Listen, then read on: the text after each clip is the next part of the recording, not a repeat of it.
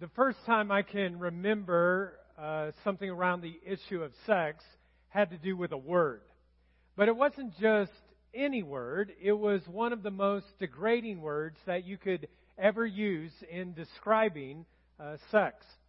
I was 8 years old, and I was on our elementary playground when all of a sudden there was a kid that started throwing F-bombs out all over the place. Now, I had never heard this word before, but I thought to myself, I want to be included with the group, so I started saying the exact same word. Now, there wasn't a problem with this until I finally went to my home, and we lived in a parsonage which was right beside the church. Now, a parsonage is a home that the church actually pays for the pastor and his family. And I remember when I got there one spring afternoon, after learning this word, I started walking around the parsonage saying F-bombs left and right. Now, at that point, I don't know if my mom just had some wisdom or if she just didn't want anyone else from the church world to know that I was using that kind of language. So she said, "Chris, come inside the house." So I walked into the parsonage, and she was very, very calm, and she said, "Hey, I hear you using this word. Do you know what it means?" And I said, "No, I don't know what this word means at all." And she said, "Well, it's very degrading towards women in marriage, and God doesn't want us to use that word." And so after that time, I decided not to use it. Now, that might be a funny story of like, oh yeah, you didn't know the word and you said it, but this is what's not so funny. That's the only time I can ever remember my parents talking about sex with me. So just a time out right now for all of you that are parents, all of you that are grandparents, all of you that are on the stream right now. I just want to encourage you with these words. Don't be silent on this issue. If there's any issue that parents, and if you're a grandparent and you're, have your grandkids with you, that you should be talking about, it is sex. Because if you don't talk about it, somebody else will, and I guarantee it will not be as healthy. So my dad never really gave me the talk. We never really talked about the birds and the bees, the flowers and the trees, the moon up above. We just never had the talk. Now, I did learn a lot about the dangers of sex. People would tell you all the time, "Oh, it'd be horrible. Don't go down that road, and don't get, sucked into a female who's wrong and they got a bad path." I mean, someone that might be like a future doctor or something like that. And so I heard all of these bad things about sex. I just never heard about how it could be good and positive and wonderful in the confines of marriage. And this is why we're talking about it today. Because, folks, you are bombarded with messages of sex every single day. It's on the internet, it's on social media, on movies, magazines, it's in our music, it is all around us. It's on advertising and billboards. We're connected and bombarded by it all the time. And yet the truth is, we still have a hard time talking about this elephant in the room in our families and in our marriages and in the church. My wife, Jennifer, grew up in a family too where she never got to talk. And so what was interesting, though, is that they made up kind of words for the private parts. These were some of the words that they made up. Words like tuppies, buppies, and tatas. Now, I'll let you try to figure out what those words mean and what parts. But when we first got married, I had no idea, and they would start using these words. I'm like, what are they talking about? And so Jen had to educate and translate those words for me, because the truth is, folks, we don't like to talk about the subject. We just have a tendency to not find the language in knowing how to talk about this elephant in the room. Now, the reality is, though, is that God has no problem talking about it at all because He invented it. In fact, the very first command that we find in Scripture is this. He actually said, be fruitful and multiply. In other words, He said, have tons of sex and have tons of kids. That's what His call was to Adam and Eve. I mean, He invented it, and He wasn't afraid at all to talk about the elephant in the room. But we typically have a harder time. And we're not sure. Do we use medical language? Do we use clinical language? Do we use slang? Do we make up words in our own family thing to talk about the private parts? Well, the good news is that Scripture is very clear on talking about this. And throughout Scripture, it used very poetic language. Poems and poetry and illustrations of talking about what this gift that God created is. And it's very straightforward and it's very descriptive. So, I just want to share with you a couple of different scriptures that we find talking about sex itself. And I'm just warning you on the front side, if you're already uncomfortable, once we actually get into God's Word and we're reading a couple of these passages, I'm just saying, some of you might blush. You just might blush. So here we go.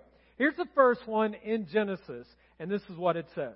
For this reason, a man will leave his father and mother and be united to his wife, and they will become, what's it say? One flesh. One flesh. Now, all of you know what one flesh is, right? I don't have to describe that for you, right? One flesh. That's what he's saying. The man and his wife were both naked, and they felt no shame. So Adam and Eve are one flesh. They are one physically, they're one sexually, they're one emotionally, relationally, and spiritually. And notice, folks, that it says they were what? Naked. You can say it in church, it's okay. They were actually naked. And there was no shame, there was no guilt, there was no embarrassment, there was no elephant in the room. Now, the second passage that I want us to look at is found in the Song of Solomon. And there's one book in the Bible that is all geared towards celebrating the gift of sexuality in marriage, and it uses some very descriptive and poetic language. Some of the guys here right now and men are like, dude, I didn't know that existed. Like, had I known that, I'd been reading the Bible a long time ago. So here we go. Here is Song of Solomon. This guy named Solomon, this is his point of view. He said, I will climb up into the palm tree and take hold of its branches. Now, what's he talking about there? Well, let's go a little bit further. It goes on. Now, may your breasts be like grape clusters and the scent of your breath like apples. May your kisses be as exciting as the best wine, smooth and sweet, flowing gently over your lips and your teeth. Folks, don't get mad at me if you're like, I just don't think we should talk about this in the church. It's right here. Like, you can read it. It's in the Bible. It's right there for you to be a part of and for you to experience. Now, the thing is, some of you might say, well, that's a guy's perspective. That's Solomon. I mean, he's sensual, but, well, let's listen to his wife. Look what she says. I am my lover's, the one he desires. Come, my love, let us go into the fields and spend the night among the wildflowers. Let us get up early and go out to the vineyards. Let us see whether the vines have budded, whether the blossoms have opened, and whether the pomegranates are in flower. And there I will give you my love. Now, I don't have to explain to you these phrases, do I? Vines that have budded, blossoms that have opened, pomegranates that have come into flower. Like it's in the Bible.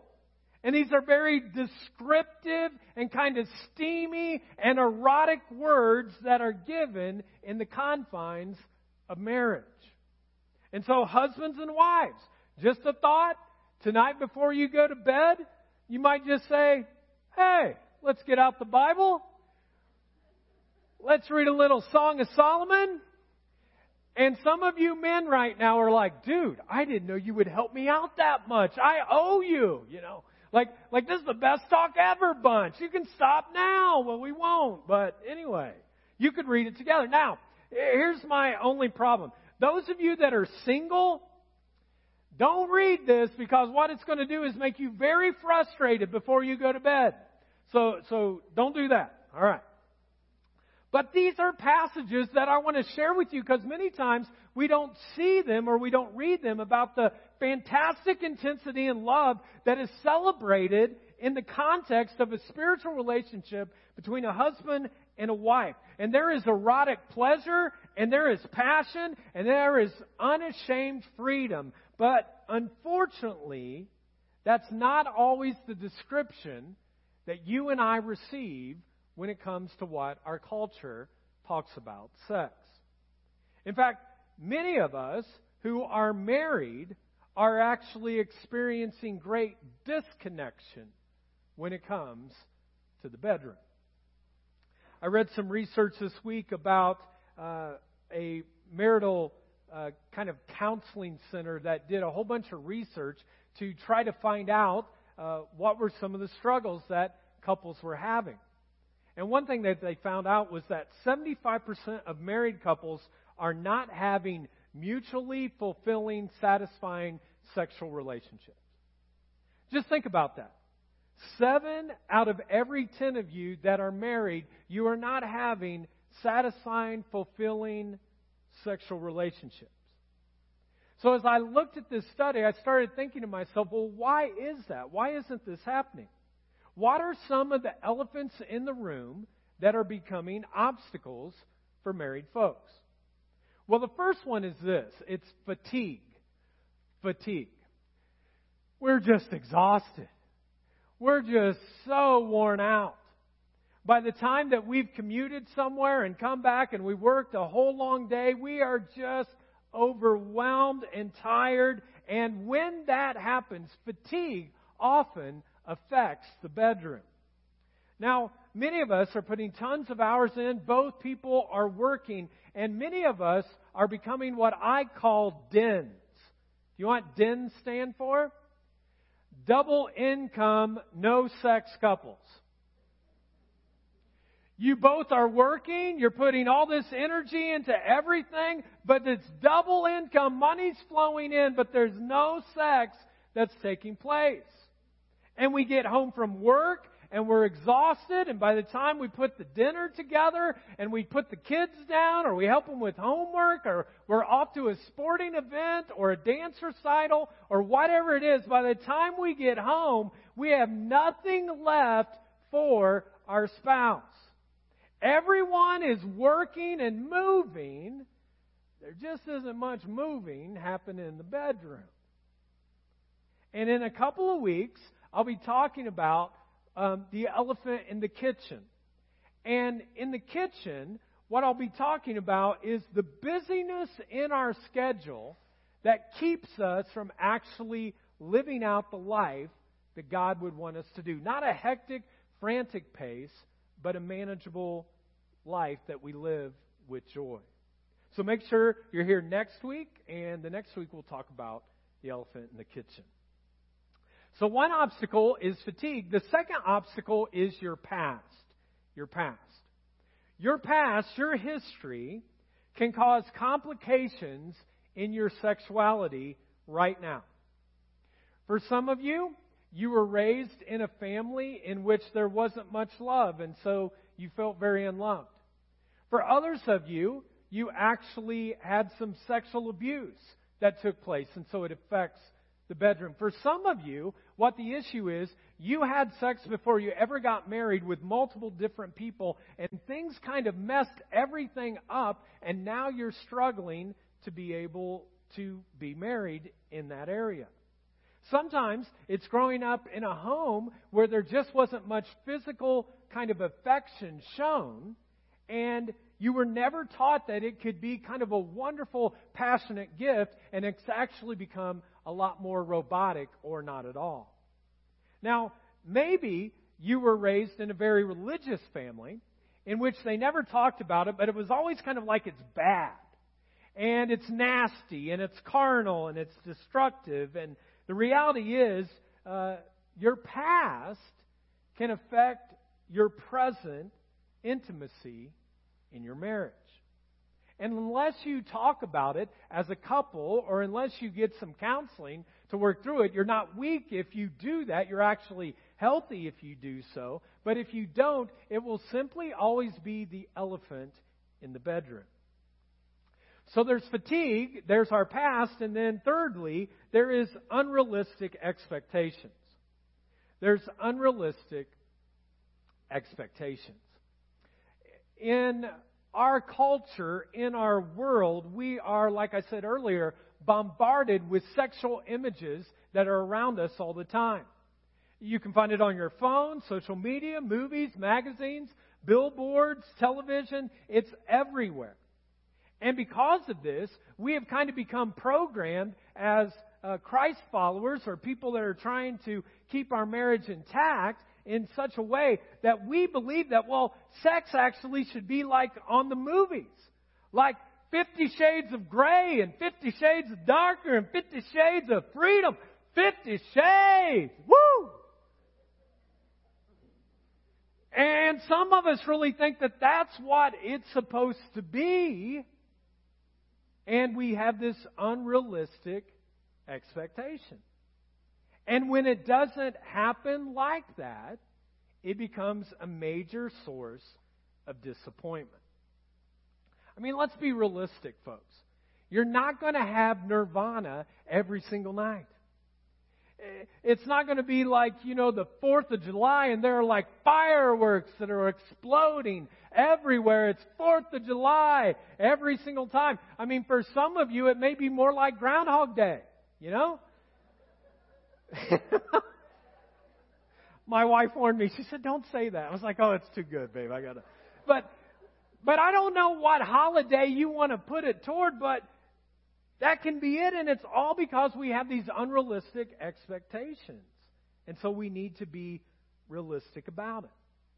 Well, let me give you just one final kind of obstacle with this, and it's unresolved conflict. Unresolved conflict. I can tell you this, that if you let an argument go, if you let a disagreement go, if you let a fight go, if you never resolve it, it's going to affect the bedroom. You'll build up walls toward one another. There won't be any bridges. And sometimes these walls can last a day or a week or a month or longer. And all of a sudden you're disconnected, and it's the elephant in the room, in the bedroom, because you just aren't resolving your conflicts. So, whether it's fatigue, the past, unrealistic expectations, or unresolved conflict, there are all of these elephants that tend to find themselves in the bedroom that affect our sex life. And if these elephants are not dealt with, they can create a huge obstacle in the marriage bedroom, and they can actually destroy it.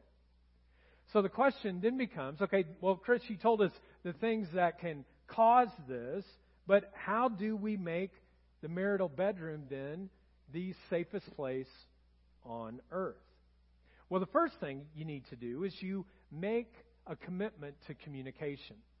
You literally make a commitment to communication. You say, we are going to be the type of couple who connects regularly, that we talk to each other regularly, that we listen to each other, that we actually spend more time listening to the heart of our spouse than we do talking, that God gave us one mouth and two ears, and that He wants us to use it in that way. And you make a commitment to have regular conversations. Dr. Kevin Lemon, who wrote a book a few years ago, it's entitled Sex Begins in the Kitchen. And ever since I read that title and read the book, I've been paying a lot more attention to people's kitchens. And let me just say this. Some of you are in trouble. You're in trouble. Now, the whole idea of the book is this, that sex is an all-day affair. Because what happens in communication outside the bedroom actually has a direct connection to the sexual climate inside the bedroom. One of the things that I've realized in this whole communication thing with my wife Jennifer is that she loves to go on walks. From the very beginning that we started dating and that we actually got engaged and then became husband and wife, she liked to go on walks. Now, I was young and dumb. We got married when she was 22 and I was 23. And I just would always say, when she'd say, hey, can we go on a walk? I'd be like, who wants to go on a walk? Like, a walk isn't really physical exercise. We need to go run. Like, you need to do something that, really has a maximum workout. But 26 years later, what I've realized is that when Jen says, I want to go on a walk, what she really is saying, hey, I want to connect with you and I want to communicate and I want us to engage in a deeper way. And it's then we can have conversations. We just did it yesterday, actually. We went on a walk and we were away from everyone and we got to talk heart to heart and had a connection of that. No kids around. You see, the Bible says this: reliable communication permits progress. Reliable communication allows you to actually progress within your marital relationship. But folks, when we hide, when we hold back, when we don't talk about everything that's going on in our life, then it kind of affects the progress and it slows us down. This is what I found in our own relationship. When communication is lacking in our relationship, it affects the bedroom. And I have a feeling that it affects every single one of yours as well. So, if you want the bedroom to be the safest place on earth, you have a commitment to communication. And secondly, you have an atmosphere of affection. Now, some of you might be saying, now what's that, Chris? What's an atmosphere of affection? Well, the main thing is that it includes non-sexual touching. Now, I just lost all the men right here, didn't I? Let me say it again, okay? It's called non-sexual touching. And some of you men are still like, ugh. Some of you that are on the live stream right now, you're like, babe, what are they talking about? I mean, I don't get it. Well, I want you to get it today because it's extremely important. The Bible describes this actually in Genesis chapter 26. It says this: Isaac was caressing his wife, Rebekah. He was caressing her. He was holding her. He was cuddling with her. He was showing affection to her. He was touching her, but in a non-sexual way. He wasn't trying to plan the move like, hey.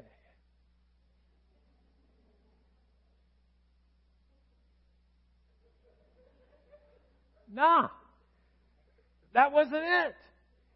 It was actually, he was being affectionate in a non-sexual way.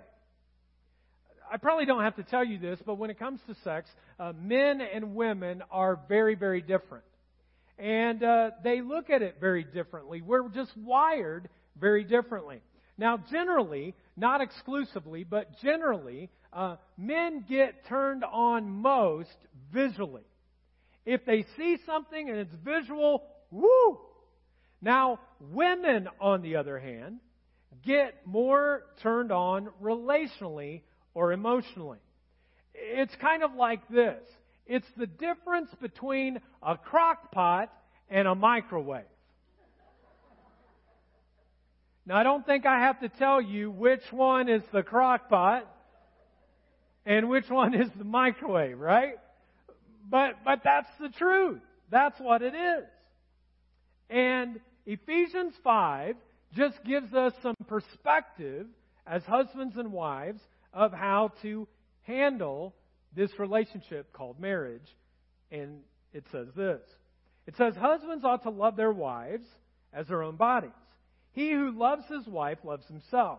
After all, no one ever hated his own body, but he, what's the next word? He feeds it and what? And cares for it as Christ does the church.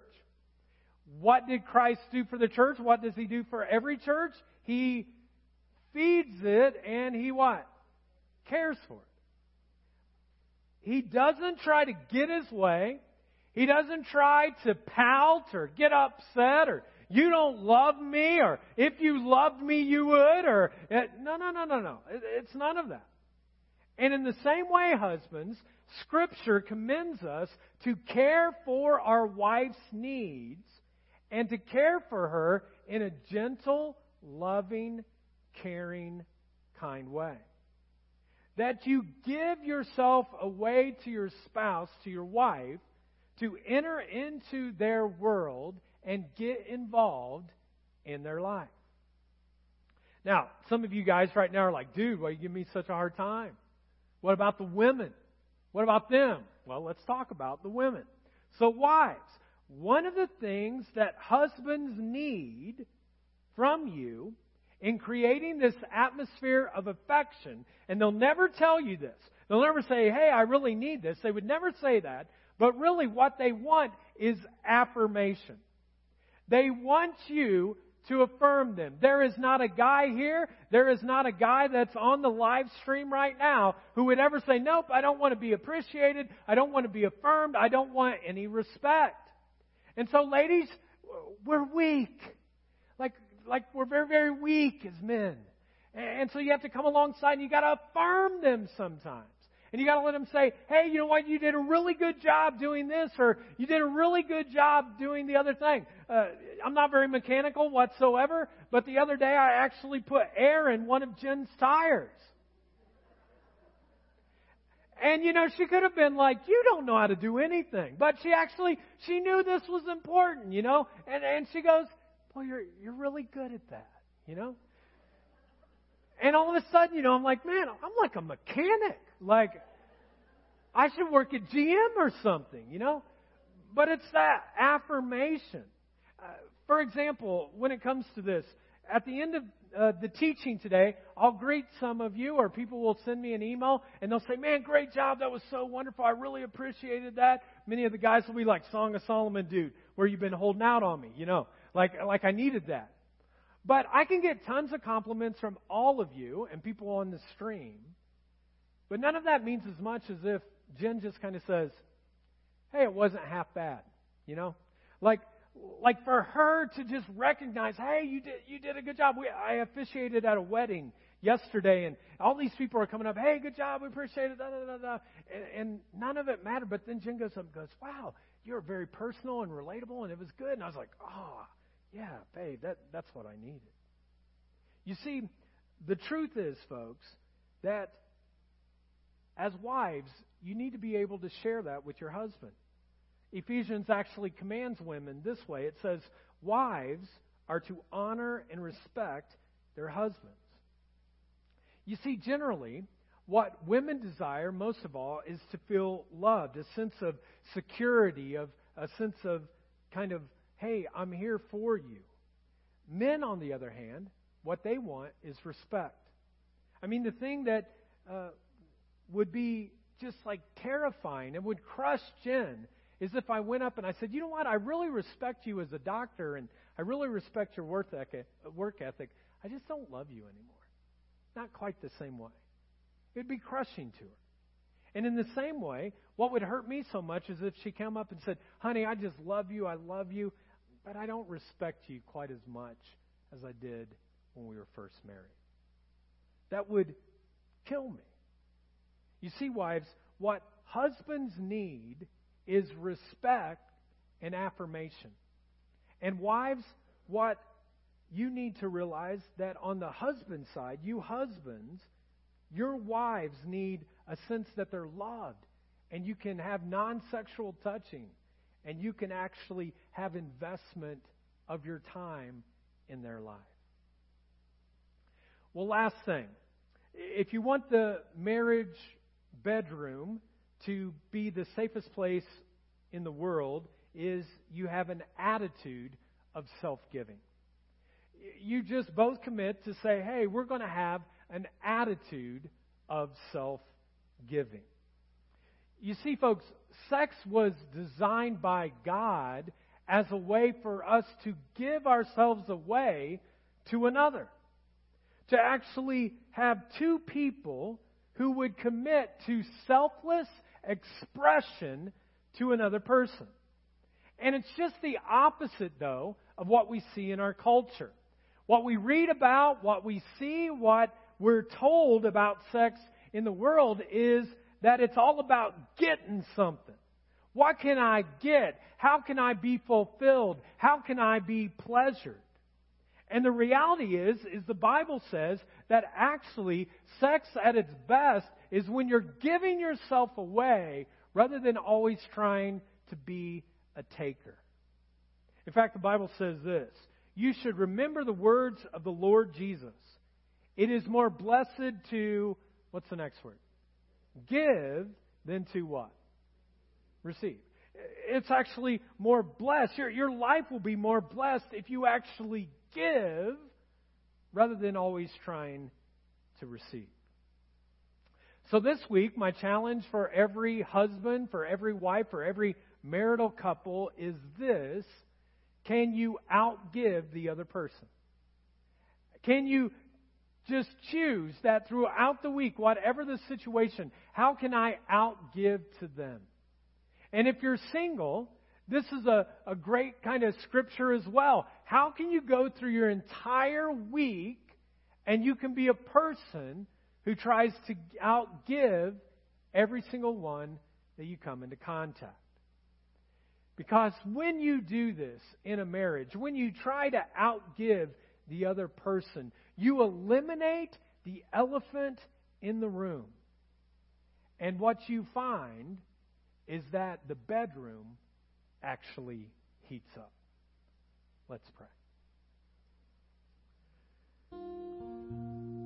Well, God, we thank you so much for this day. I thank you for every single person who's here live, every person that's on the stream. And we thank you, God, for the way that you are constantly showing your love and light to us. God, for some of us, the reason why we struggle so much with this topic of sex is because there's stuff from our past that has been very painful. There's things that we've done. There's people that we hooked up with. There's things that happened maybe before marriage, or maybe we're single right now and we're struggling with that. And there's just so much that goes with that, God, that we try to avoid it. But I pray right now, God, that people would realize that you are a God who can forgive all of that. That you don't want us to walk into the future with shame. You long to have boundaries and guardrails in our life simply so that we can honor you. And that within marriage, God, there are some painful things around this topic. People that are struggling in this area.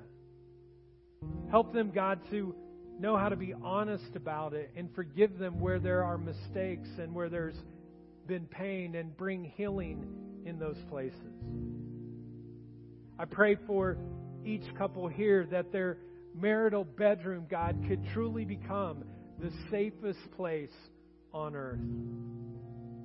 I also pray, God, for every single person that's really trying to put some boundaries and guardrails in, but it's hard. And I pray for those that are like, man, it's just one area I'm not doing so well in, and there's pain and there's hurt because on a weekend or an evening, they find themselves in positions and places that just create more hurt. And so, God, I just ask right now that you would let them know that they don't have to go through that. That you'll forgive them, that you'll give them a fresh start. You'll help them to know that they're not alone and that you're with them. Now today, maybe you're a married couple, and the truth is this area of the bedroom has been so difficult because both of you have not given your life to Christ. You both have just not said, hey, you know what? We're going to get that right first. And I would just encourage you that if you make that right first, then everything in the bedroom gets so much better. And maybe for some of you who are single right now, you find yourself hooking up with different people, and you just get more discouraged and depressed, and there's no meaningful kind of connection in your life. And the problem is that you're hooking up with the wrong people. And the very first person to hook up with to say, I'm going to choose you above everything else, is a relationship with Jesus Himself. And He says, if you do that, I'll help you through this other area that you're struggling with. So today, right now, if part of the issue that you're having in this area is because you've never kind of given your one and only life to Christ, you could do that today. If you're like, well, Chris, I don't know if He could forgive some of the stuff I've done in my past, in my sexual past. No, He can. He can make it all right and make it whole and clean and provide a wonderful future. But the choice is for you to make that choice today. And so whether you're married or single, if today's the day where you're like, I need that in my life, I'm going to invite you in a prayer. A prayer where you can ask for His forgiveness, where you can have a clean slate, where you can have a new start. And as you pray this prayer, you don't pray it alone, but you pray it together with all of us in unity. And so whether you're here live or you're on the stream, I'm just going to invite you to simply repeat this prayer after me.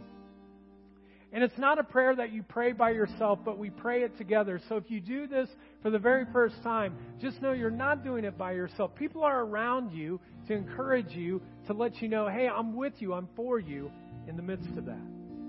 And so let's pray. Just repeat after me. Heavenly Father, I give my life completely to you. Jesus, save me from my sins. Make me brand new. Fill me with your Spirit so I could know you, follow you, and serve you for the rest of my life. My life is not my own. Today I give it to you. Thank you for new life. Now you have mine. In Jesus' name I pray. Amen.